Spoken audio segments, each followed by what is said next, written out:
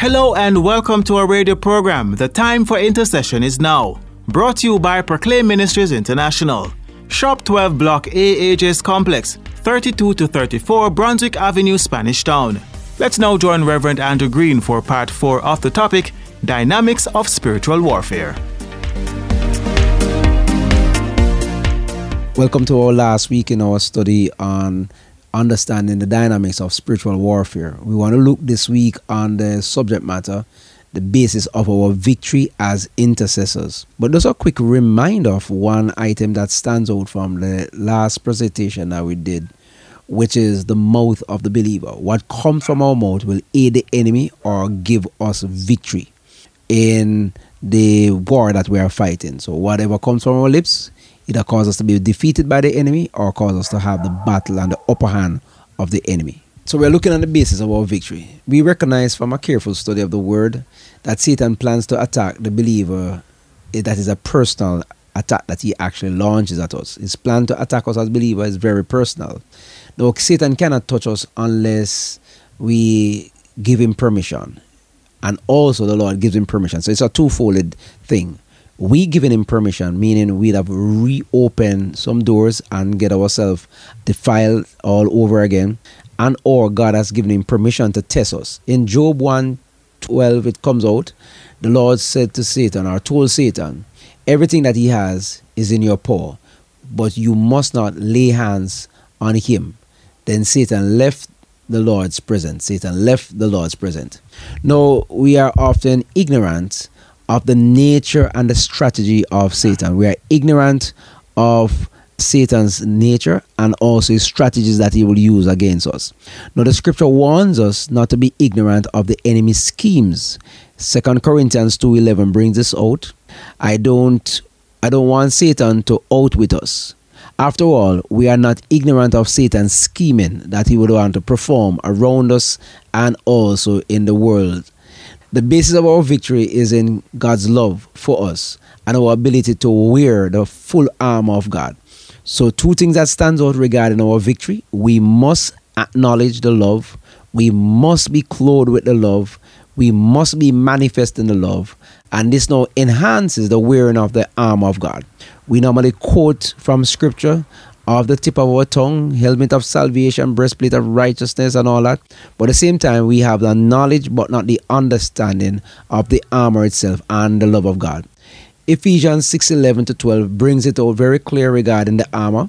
It tells us to put on the whole armor that God supplies from the God's Word translation. In this way, you will be able to take a stand against the devil's strategies. Verse 12. This is not a wrestling match against a human opponent. We are wrestling with rulers, authorities, and the powers who govern this world of darkness, and spiritual forces that control evil in the heavenly world. So we are able now to identify with the victory. In the book of Colossians, it also tells us that Christ himself made an open show of Satan and Calvary's cross. By this it means, and it is actually saying to us, that when he died, they thought it was finished as he made the utterance, but they misread him, recognizing that he was closing an era and opening up a brand new era known as grace. And this is why dispensed to us today is grace. And grace now determines the appropriation of the measure of grace that rests upon us, that typifies the anointing that is upon our life. So, as we have reasoned with the scriptures, we recognize the basis of our victory revolves around the resurrection of Jesus. It is through this that God himself, through his son, was made able to make an open show of Satan on Calvary's cross. There's power in the resurrection. Yes, he died. Yes, he was taken off the cross. He was buried. Yes, he rose again from the dead. Yes, he stands tall. But the key is to identify the resurrection power. He ascended. He will be coming back as the one who rose from the dead. Many died. Some rose on the instruction of the Lord and the various prophets over time, but they died again. But we have a Savior who came in the form of 100% man, 100% God, who stood also as the mediator now between God and man. He's at the right hand of the Father, still making intercession for mankind. And all this is made possible through the resurrection power of our Lord and Savior, Jesus Christ.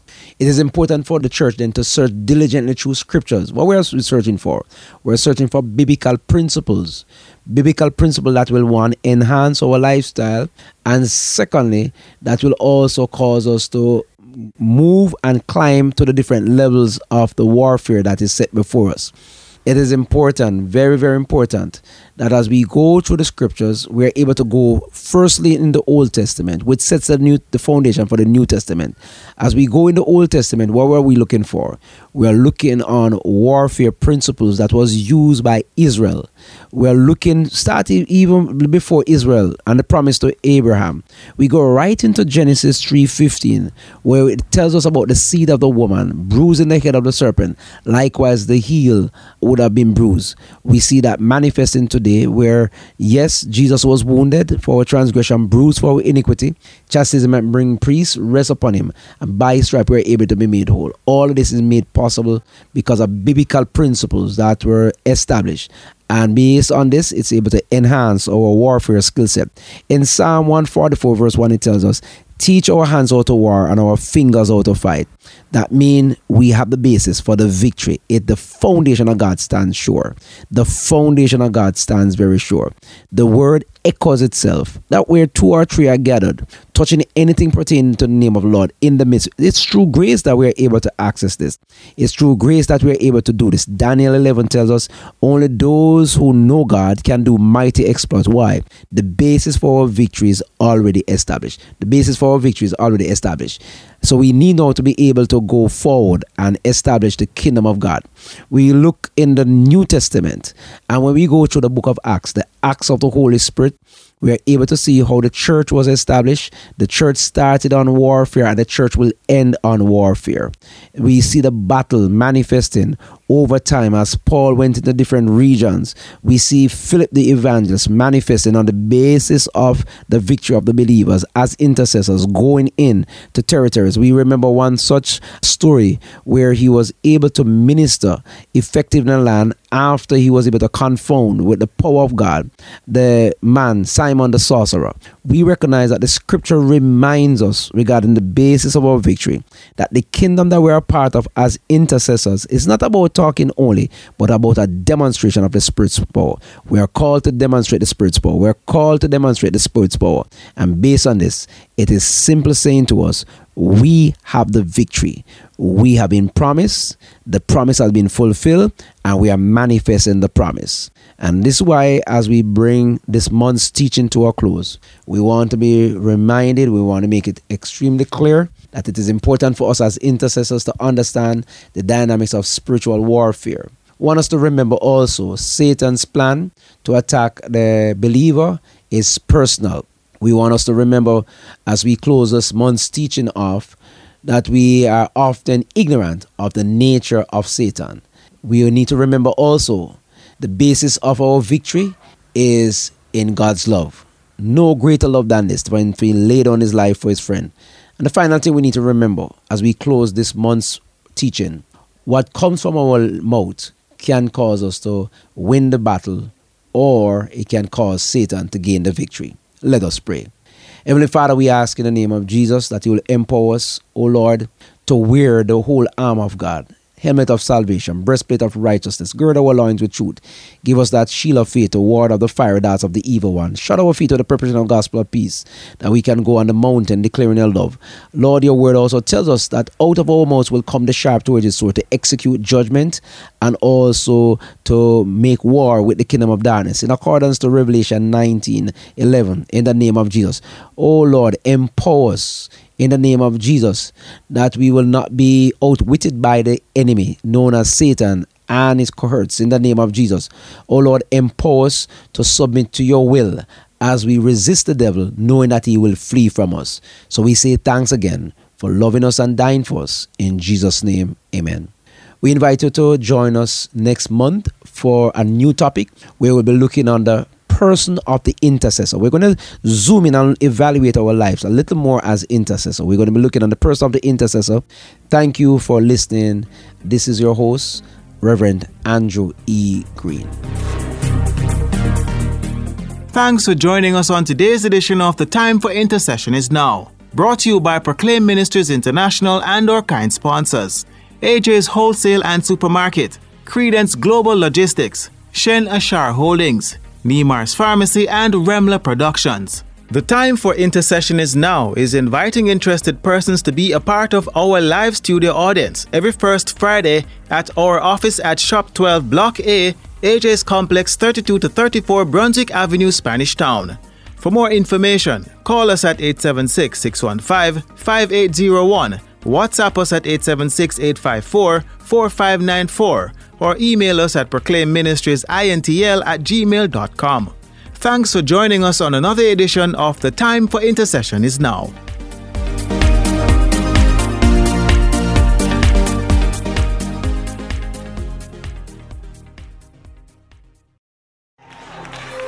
I remember coming upon a bunch of people, and I heard these people pray. They prayed with a power that I've never heard before. You know, you have some people who are so masterful at what they do that you go home and you resign in your heart from ever praying like that because you think you're not capable. I think that is the way that this book came about. It came about after I was asking the Lord, teach me how to pray.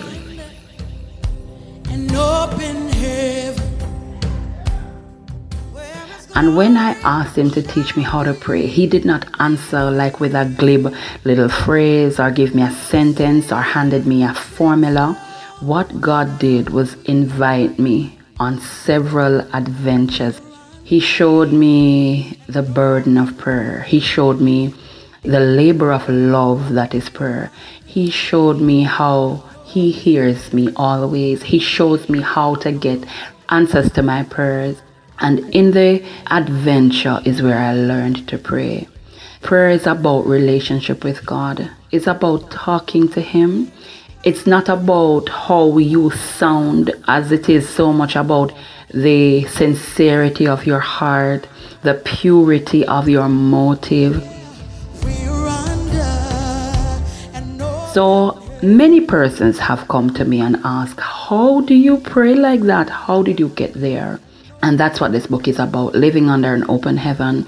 It's actually my testimony of why I've experienced so much favor, how I've had so many prayers answered, why my rate of answered prayers are so high, what makes me an effective intercessor.